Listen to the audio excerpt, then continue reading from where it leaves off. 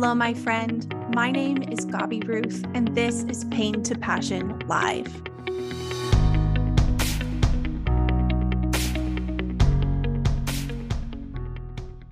Hello, beautiful people. Welcome back to Pain to Passion Live. I have a lovely, amazing, beautiful, awesome, creative friend here today. This is Rachel Havekost. I have been following her on Instagram, several years at least now. I got to do an interview with you a while back, and it's been a bit. So I was like, wait, I haven't had Rachel actually on my podcast. She needs to be on my podcast. So here she is with me today. Rachel, thank you so much for being here. Thank you so much for having me. I'm really excited to talk to you, and I'm just very happy to see you and get the chance to catch up too. Yes, I'm so happy to see you as well. We're both in the same state, Washington, on opposite sides of the state. Yes. So usually I'm talking to people who are like East Coast people. We're in the same time zone and everything. So that's cool. But we still haven't met face to face, which is just not okay with me. Someday, I believe in it. I believe in it too. We're going to make it happen. It's totally doable. But I'm just so thrilled that you're here with me today. And I can't wait to introduce my audience to you. Anyone who doesn't know you needs to know you and follow you. Your amazing work. You're so real. You're so authentic, and you're so relatable. Just how you engage with people is so special. And I think that's what has been so magnetic about your content and how you create, and why there are so many of us who absolutely adore you. So, Rachel, without further ado, can you please tell us a little bit about who you are and what you do? Yes. Thank you for that compliment. It means a lot. Gosh, where do I even start? I started writing about my mental health in 2020. I remember it was like January 1st, 2020. I was like, okay, I'm committed. I'm going to start writing about my mental health. And the reason I started doing that was, I've been in therapy it's been almost 19 years now. I was diagnosed with an eating disorder when I was 15. And then from there, a whole sort of unfolding of my mental health happened, where I experienced depression. I experienced suicidal depression, anxiety. Later, I discovered that some of the things that I was experiencing in my intimacy or relationships had to do with previous sexual trauma. So I spent a lot of time going to therapy, and but for the most part, I spent a lot of time feeling alone, because when I was diagnosed with my eating disorder, it was 2005. Social media didn't exist. Mental health was incredibly stigmatized. I mean, the phraseology mental health was not even in our daily vernacular. No one was talking about mental health. And so I thought, for about 6 or 7 years, I just thought that I was the only person experiencing what I was experiencing. There was no example of, here are people who struggle with eating disorders or negative thought spirals or self-hatred or shame or fear or uncertainty or perfectionism or whatever it was. There weren't examples of that, and there weren't examples of that in the context of healing or getting better or recovery. There was only examples of I remember Googling some of my symptoms, and all I could find were like pro-anorexia websites. So everything was very much a reinforcer of the choice I was making was not, I don't even like to use the term pathological, but that's the first thing that comes to mind. But I didn't understand that what I was experiencing was somehow detrimental to my overall well-being. I thought that I somehow was like, I had unlocked some secret superpower. And so I stayed sick, and I stayed isolated for a really long time. And it wasn't until I went to treatment I think it was 2015 that I went to eating disorder treatment. I was in group therapy for the first time. And I remember other people sharing very openly about their thoughts, their behaviors, their childhood, their relationships. And I remember thinking two things. The first thing was, how the fuck are these people so comfortable talking about their lives? Like I operated on a do not talk about yourself sort of level for a really, really long time. My parents set an example for me, which was we sweep everything under the rug. We don't talk about feelings. We don't talk about thoughts. We move forward. We move forward. And so to sit in a room with people who were just so open and vulnerable and seem to not experience any embarrassment or shame or like feeling like a burden for talking about their problems or their thoughts or like what I constituted negative things was mind blowing to me. And then the second thing I remembered was thinking, oh my God, I've had every single thought that this person is saying, or, oh my God, that is exactly my relationship with my mother. Or, oh my God, I do those things all the time. And I used to think that they made me bad and wrong, but I'm not the only one. And like both of those things happening together allowed me to see that there might be a benefit in me talking about what I was going through and actually sharing and receiving feedback or support or validation. And that B, I wasn't alone. I wasn't the only person experiencing what I was experiencing. And that alone gave me the willingness and openness to lean into therapy and actually listen to my therapist and actually start to learn the tools that they were offering me. Because then I believed that it might actually help. Because if it wasn't a me problem and it was a common problem, then the solution might actually be relevant to me. Totally. And so even though I'd been in therapy for years before that, I just thought I was an unsolvable problem. I thought I was just a puzzle that could not be solved. And so being in group therapy and learning I wasn't alone created a lot of opportunity for me to start getting better. And so I think, as the years went on, I moved out to Spokane and got my master's in mental health counseling because I thought maybe I can be a therapist and help other people, who are going through the same thing as me. Because it was so empowering and so helpful for my well-being and my livelihood. And I quickly realized that therapy was not the right modality for me. There was still a lot that I hadn't worked through in terms of perfectionism, in terms of the pressure I put on myself to perform, in terms of, just an ability to manage uncertainty and manage stress. I didn't have enough skill sets yet to navigate the really, really important job of being a therapist and sitting in a room with someone who is suffering. I didn't have the skill set yet to do that. And so I had to take a step back and think about like what makes sense for me based on what I have capacity for with my own mental health, knowing that what I care about is helping people feel less alone and destigmatizing. And I've always been an artist. My undergrad was in theater. So storytelling and connecting with people through art has always been something that I have enjoyed and have been connected to. And writing has always been a way for me to process my own thoughts and my own anxiety and become self-aware around some of the things that I'm going through. So I started writing about just about my mental health. I started writing about depression. I started writing about eating disorders. I started writing about suicide and suicidal thoughts.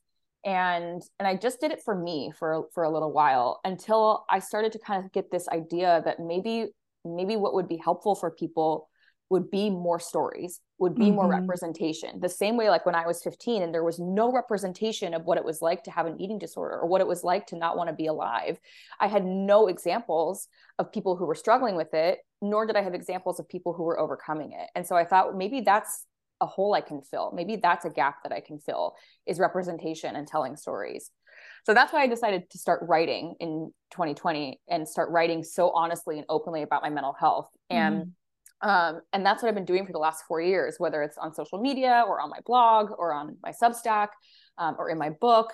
I look for ways to be open and transparent about what I've been through, what I'm currently going through, how I'm navigating it, what it looks like or feels like on the other side, in the hopes of helping one person feel less alone, destigmatizing some still pretty, what I think are stigmatized parts of mental illness or just being a human being in general. Like, for example, I got divorced in the pandemic and I felt a lot of shame and stigma around that when it happened. And so that became something I started talking about more openly. And then also creating safe spaces for people to show up who don't have opportunities to go to therapy or who don't have opportunities to go to a support group and feel less alone. So that's been my mission and sort of how everything has evolved. And it has been really wild 4 years. And I mean, it's been really hard, but it's also been really, really rewarding. And I've learned a shit ton along the way. Mm-hmm. So Yeah. that's the spiel. Yeah. I love it. I mean, everything that you said is resonating with me so deeply. I think people around our age, if we had any mental issues, mental health problems, struggles as young people, it was like that. It was like, we don't talk about this unless we're making jokes about someone. And so, therefore, admitting that I'm really struggling with something is like not even an option on the table. um, but on the flip side, that need for validation, like you said, in 2005 was when you started therapy or when you were diagnosed with an eating disorder, right? And Yeah. then in 2015, you were with others telling their stories. That's Yeah. 10 years. 10 Yeah. years is a long time to feel alone and to feel different and weird and like there's something wrong with you.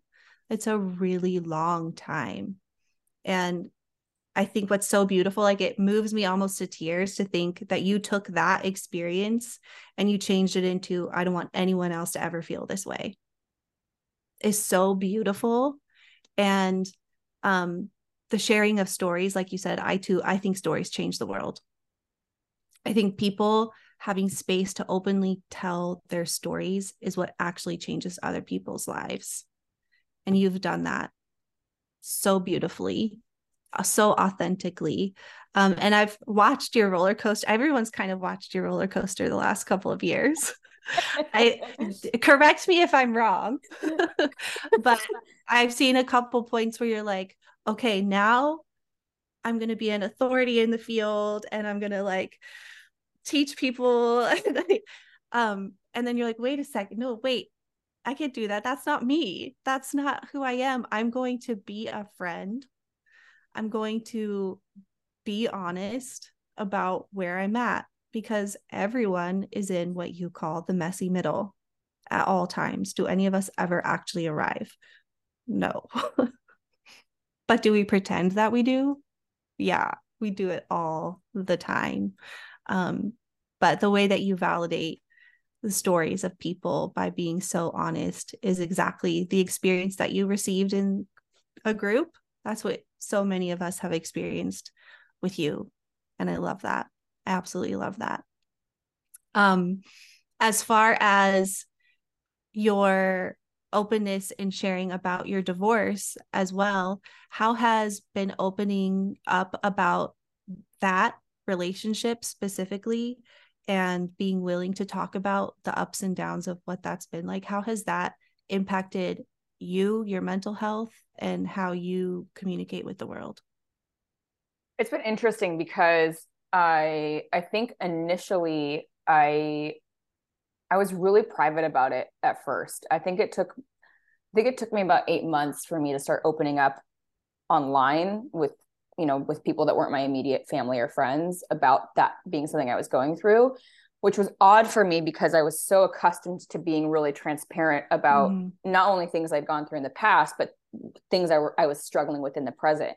And so it felt like this weird disconnect where I was working through like I was working through a lot of shock and a lot of denial. And I also didn't feel it was I think honestly the one of the big challenges I had there was it was no longer just my story I was telling. It was Right. that it included him. And so I also Mm-hmm. felt a level of pause because I wanted to be really careful about how I included him in the story of our divorce Mm-hmm. because I still loved him very much and I didn't hate him. I didn't want him to be a villain. I didn't want, I didn't want to somehow turn him into somebody else by including him in the story of our divorce. Mm-hmm. And I think also in a lot of ways, I knew that as soon as I named it publicly, as soon as I said out loud, this is what I'm going through, it would make it real. And so I Mm-hmm. think there was a lot of denial that I was going through that I had to go through that, that was a part of the grieving process.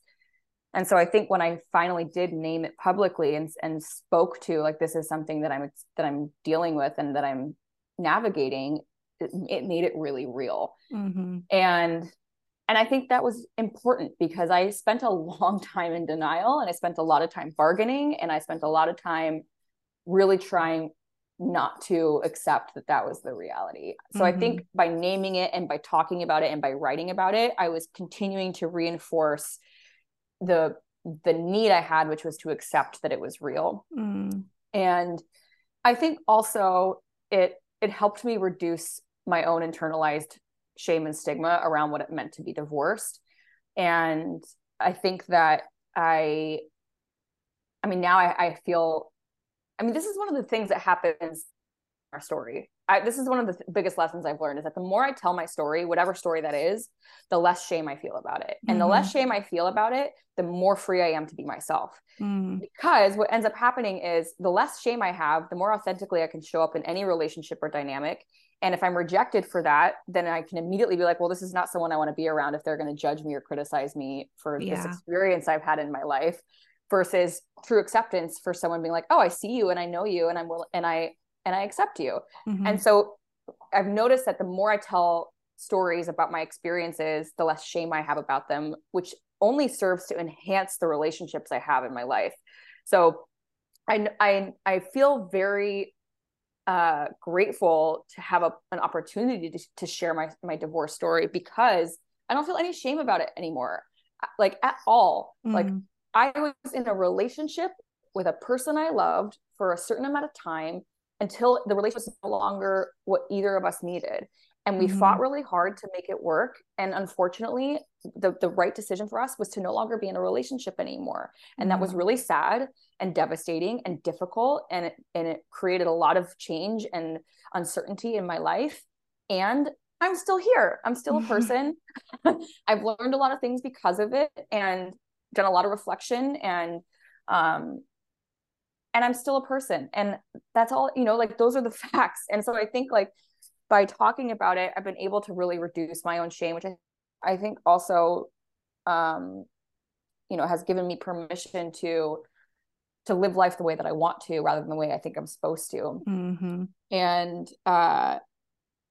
so I think, like, it's been very healing for me to be able to talk about it openly. And I know that it's something that a lot of people still stigmatize. And I think, if anything, it's like, it's allowed me to free myself from other people's projections or ideas of what is good or bad or right or wrong, because I feel comfortable with my experiences. I feel comfortable with my past and my choices and who I am and what I have to offer. And if someone else has a stigma or an idea of what that means, that's their opinion, and that's on them. That has nothing to do with me. I don't have to take that on. So it's been very healing to talk about publicly. Yeah, that's beautiful. Like, to hear how you have so embraced yourself on such a deep level that now when you walk into situations where people are like, oh, no, we don't like this, you're like, okay, that's cool. Bye. Instead of trying to put yourself into that shape that they want you to be. Yeah. I mean, I went on a date last week, and it came up in conversation. And so I told him I'd been divorced, and then later on we were at dinner, and he was asking me about, because my ex-husband and I went on this long motorcycle. It was like a 10-month motorcycle trip. And that was kind of our relationship really sort of devolved over the course of those 10 months. Yeah. And so my date was asking me about that trip and about, like where we went and what it was like. And then naturally kind of like came up that on that trip, we ended up separating, and I left the motorcycle trip while he finished. And I remember, like, when I told my date, yeah, so at a certain point, like, I left, he laughed. He, like, scoffed, and he went, "You just left?" And he kind of laughed. And I immediately remember thinking, there's nothing funny about this. There's nothing funny about being somewhere with my husband, who I was planning on loving for the rest of my life, and making a choice to separate. That's not funny. And what's so interesting is, in that moment, that was my first automatic thought, was this is not a laughing situation. And then the second thought I had was, wow, a year ago, if this had happened, I would have mirrored my date and laughed as Yes. well, Mm-hmm. so that I could be accepted and not rejected. I would have Dang. assumed that his response was the right one and that I needed to adopt it if I wanted to be loved or accepted. And it was just so interesting for me to notice how my that automatic thought was so different and so changed and so true to me and what I believe. I think also like what you were saying around like, 10 years is a long time to not feel like it's safe to be me, or 10 years is a long time to feel isolated or alone. And at the same time, that's why it took about 10 years for me to get here now. I mean, Mm-hmm. it's taken me 10 years to get to a place where I I'm okay with who I am. Mm-hmm. I'm comfortable with the experiences I've been through. I'm comfortable with the mistakes I've made. I've made peace with my life, and I've made peace with the fact that as I continue to live on, more things will happen in my life that I'm going to have to navigate, and I'm not going to navigate perfectly, and I'm going to have to figure it out. And I think that like getting here has taken a lot, and it's been grueling, and there have been times where I wondered like will I ever like will my automatic thought ever be in service of what I believe in, or will I always be someone who is trying to make everyone else around me happy, or will I Mm-hmm. always be someone who's trying so hard to belong that I stop being myself in order to fit in? Will I always and I would ask myself these questions a lot, and so to have that automatic thought was like so cool. Like it Yeah. sucks that this motherfucker laughing about me getting divorced, because up until now this was a great date. What Yeah. more, like, like I had some feelings about that, and some like, wow, this is really, it sucks that like this person that I maybe could like or I'm on a date with is laughing about this thing. Like that's still hurtful, right? Like I'm not Mm-hmm. impervious. I still feel things, and at the same time I was like, wow, this is really wild to see that this is where we are. Mm-hmm. Yeah. Huge growth. That's super cool. Congratulations. Thank you. I love it. I love it. Um, and I hope that we can all continue to go on this journey to get to that place. Um, did you even really know who you were ever in the past, or is that something that you've just been learning recently? Because I think like, I did a lot of like inner child work with my therapist right after I got divorced, which was really helpful, because it was a time it was a time when I started to feel like I didn't know who I was. And I remember thinking a lot of it was because I was trying to grieve my identity as wife, my identity Yeah. as his partner, my identity as coupled.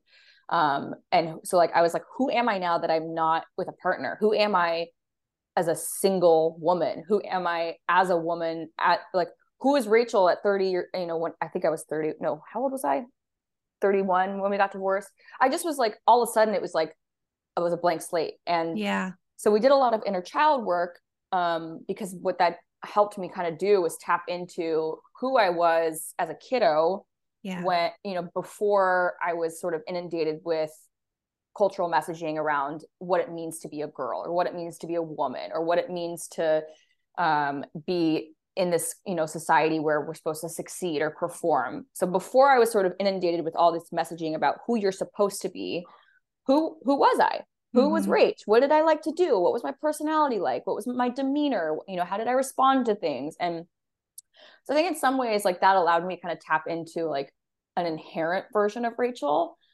And I also know that, my adult self is a combination of my inherent who I am at my core, and it's a combination of that and what are my beliefs, what are my values, what do I Mm-hmm. care about, and those things develop over time with knowledge and experience, right? Like I can't really know what I believe in until I've had some life experience, or until I've been Mm-hmm. exposed to life, right? And so a lot of those things have happened just by being alive and by having experiences. And so um I think in some ways I've always been Rachel. Like I've always, like if you had met me when I was a teenager, my personality would have reflected a lot of the same things in terms of the way that I am in social situations, or when I'm silly, the way I like to dress up and goof around, or how I treat people, or my sensitivity to certain things. Like all of that would still be really true. Mm-hmm. And I have more of a structure for who I am because I now have the building blocks that keep me safe, that keep me engaged, that keep me energized. So it's things like I have healthy boundaries now. I know how to communicate my needs. I know how to ask for help. I know what my priorities are. So I know when it's okay for me to say no and when it's okay for me to say yes. I no longer feel the need to impress everyone or please everyone. And so I'm able to be more relaxed in who I am in certain situations. And so I think that like there's more of a solidity to who I am because I have a more clear definition of what the structure of Rachel is. Yeah. Yeah. I think you described that very well. That's really cool. And who we are is always evolving as well. What we actually like to do or things like that can always change as well. But yeah, the essence of Rachel has always been there for sure. Yeah. Okay. Before we're done, I have to ask you about Harvard. Okay. Okay. So again, here's my perception from the outside. All Okay. of us over here were like, yeah, of course they asked her. And you were like, what is happening? So I would love to hear about this experience because that was really, really cool. Okay, first of all, I'm still like, what is happening? Why did they ask me? So I think it was February, I got an email from Harvard that was like, you're invited to this the first ever mental health creators summit at Harvard. Please email us back to confirm that you'd like to participate. And I was like, spam. Like, okay, sure. And then a few weeks later, I got another email from them and it was like, hey, we're following up. We'd like you to participate in this summit. So then I was like, okay, maybe it's real, but maybe it's just like a survey or so. I just was like, I don't know what this means. I'll just respond yes, and then like let it be. And then about a month later, I got a DM on TikTok from a therapist, and she was like, Rachel, I'm so excited to do this Harvard Summit with you. I can't wait to meet you. And I was like, what is she, what? Like, and so then I went and like scrambled to check my email, and like there was an email, but it was in my, like the promotions folder or whatever that was like, okay, you're in the Harvard Summit. Welcome to this will be the first of several emails created, what you can expect. And I was like, wait, what is Wow. this? Like, Yeah. and so I like looked at it more carefully, and I realized that there was going to be a virtual summit for a few months where there would be Zoom meetings hosted by Harvard for a select number. I think there were like 80 of us that they had selected, mental health creators. So people on social media that talk about mental health, whether it's therapists or advocates or whatever. And they would have different experts from Harvard talking about different topics and research around mental health. And then there was going to be an in-person 2-day event or summit at Harvard in August. And so I remember like I attended some of the Zooms, and I wasn't really, I honestly was like, I don't understand what I'm supposed to do. Am I supposed to be giving you guys information? Are you giving us information? What is this for? Like, I remember just being confused, but also really stuck in this, like, there's no really good reason why I'm here. I don't understand why I'm here. There are all these TikTokers that I recognize who have millions of followers or who are experts in ADHD or anxiety or trauma, and like I'm just little old Rach talking about my life, like I just was confused. I was so confused about what I was doing there, and so I think that got in my way of actually really engaging in those video sessions because I didn't believe that I was supposed to be there. Mm-hmm. And when they reached out and they were like, okay, now we're doing this in-person thing in August, we're going to fly you out and put you in a hotel room. I was like, well, I would be stupid to say no to this. Even though I don't think I should be there, like it would be dumb for me to say no. Like it's a trip to Harvard to talk about mental health. Like that's a no-brainer. Right. And I remember having so much imposter syndrome about it that I was literally looking for any excuse to not be able to go, because I was like, gosh. I'm going to show up and they're going to be like, oh, you actually came? Like this was a pity invite. So finally, like my mom convinced me. She was like, Rachel, you're going to go. I'm going to take Milo. Like just go and have a good time. And so I get there and there's 13 of us, and we're all like, I remember we all met in the morning at the hotel and we were like, do you know why you're here? No. Do you know why you're here? No. That's awesome. Like we all were like under the impression that a mistake had been made. And it's like the classic Harvard story where like, there's like this story about imposter syndrome where there's students in their first year of school at Harvard. And the professor's like, how many of you think that there's been a mistake on your application and you're not supposed to be here? And like half the room raises their hand. Like they're Yeah. literally already at Harvard. They're enrolled in school and they're still like, I'm pretty sure there was a mistake with my application.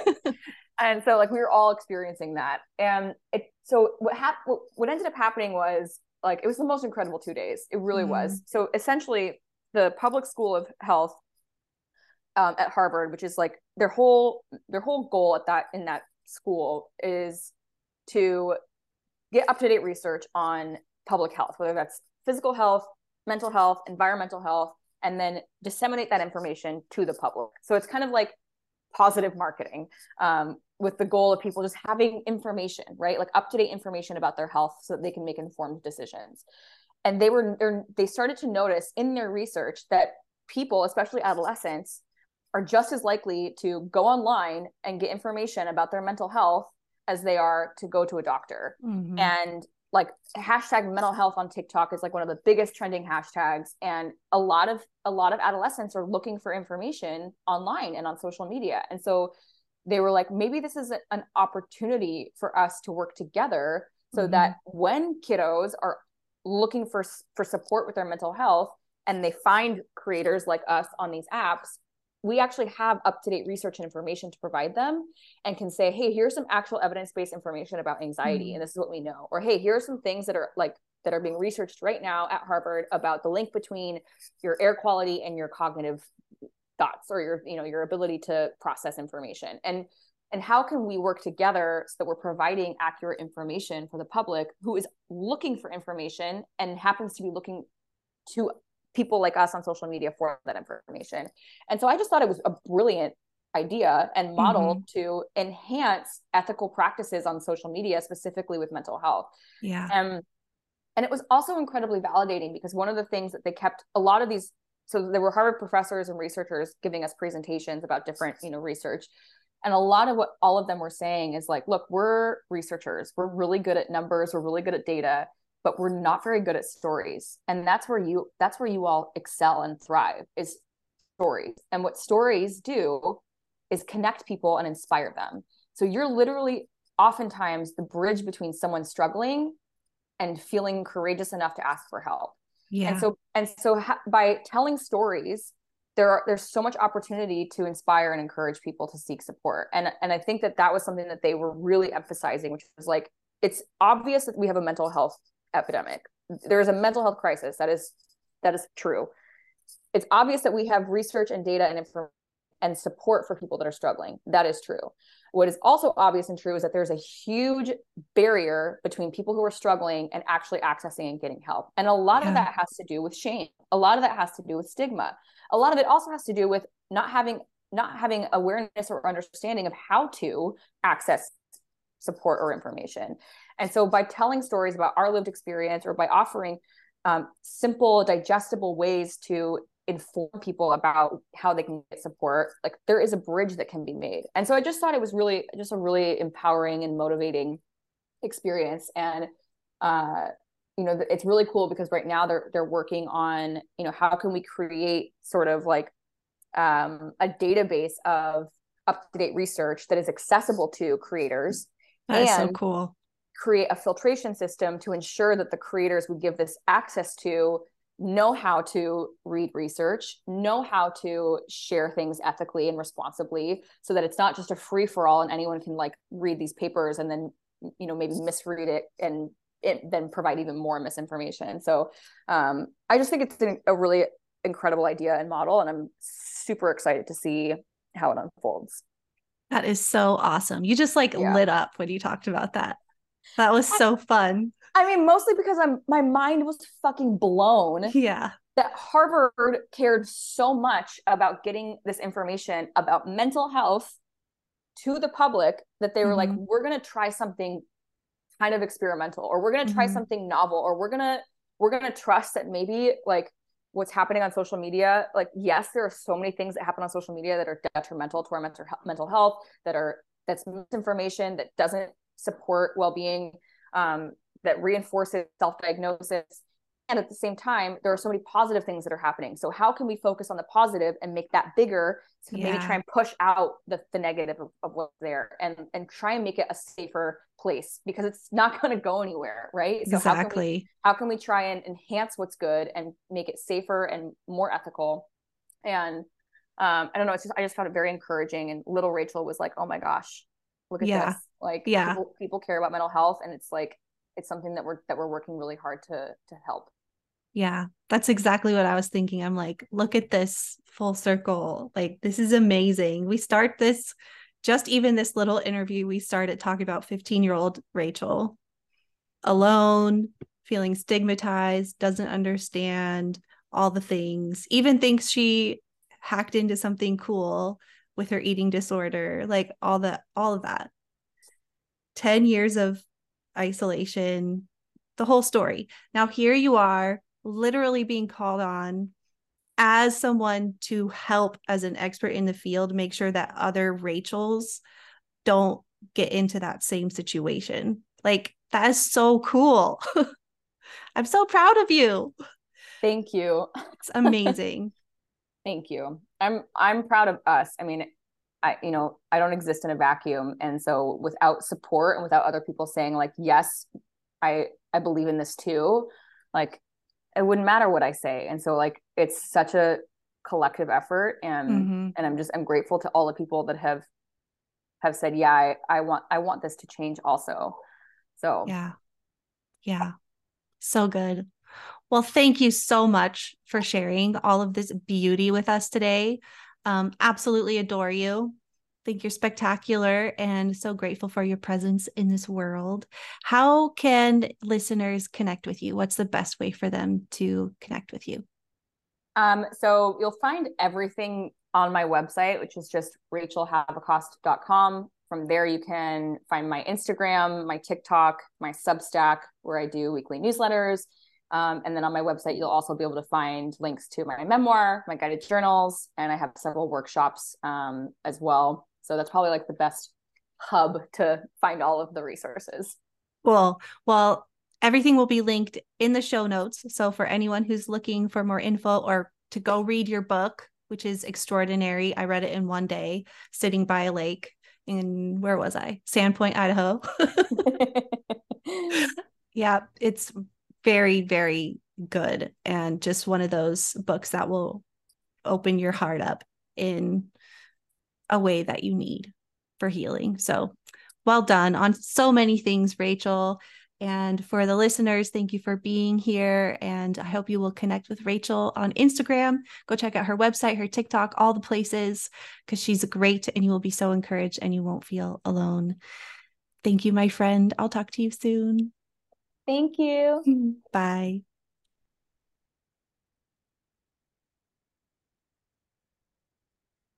Push the right button, Gabi. Come on.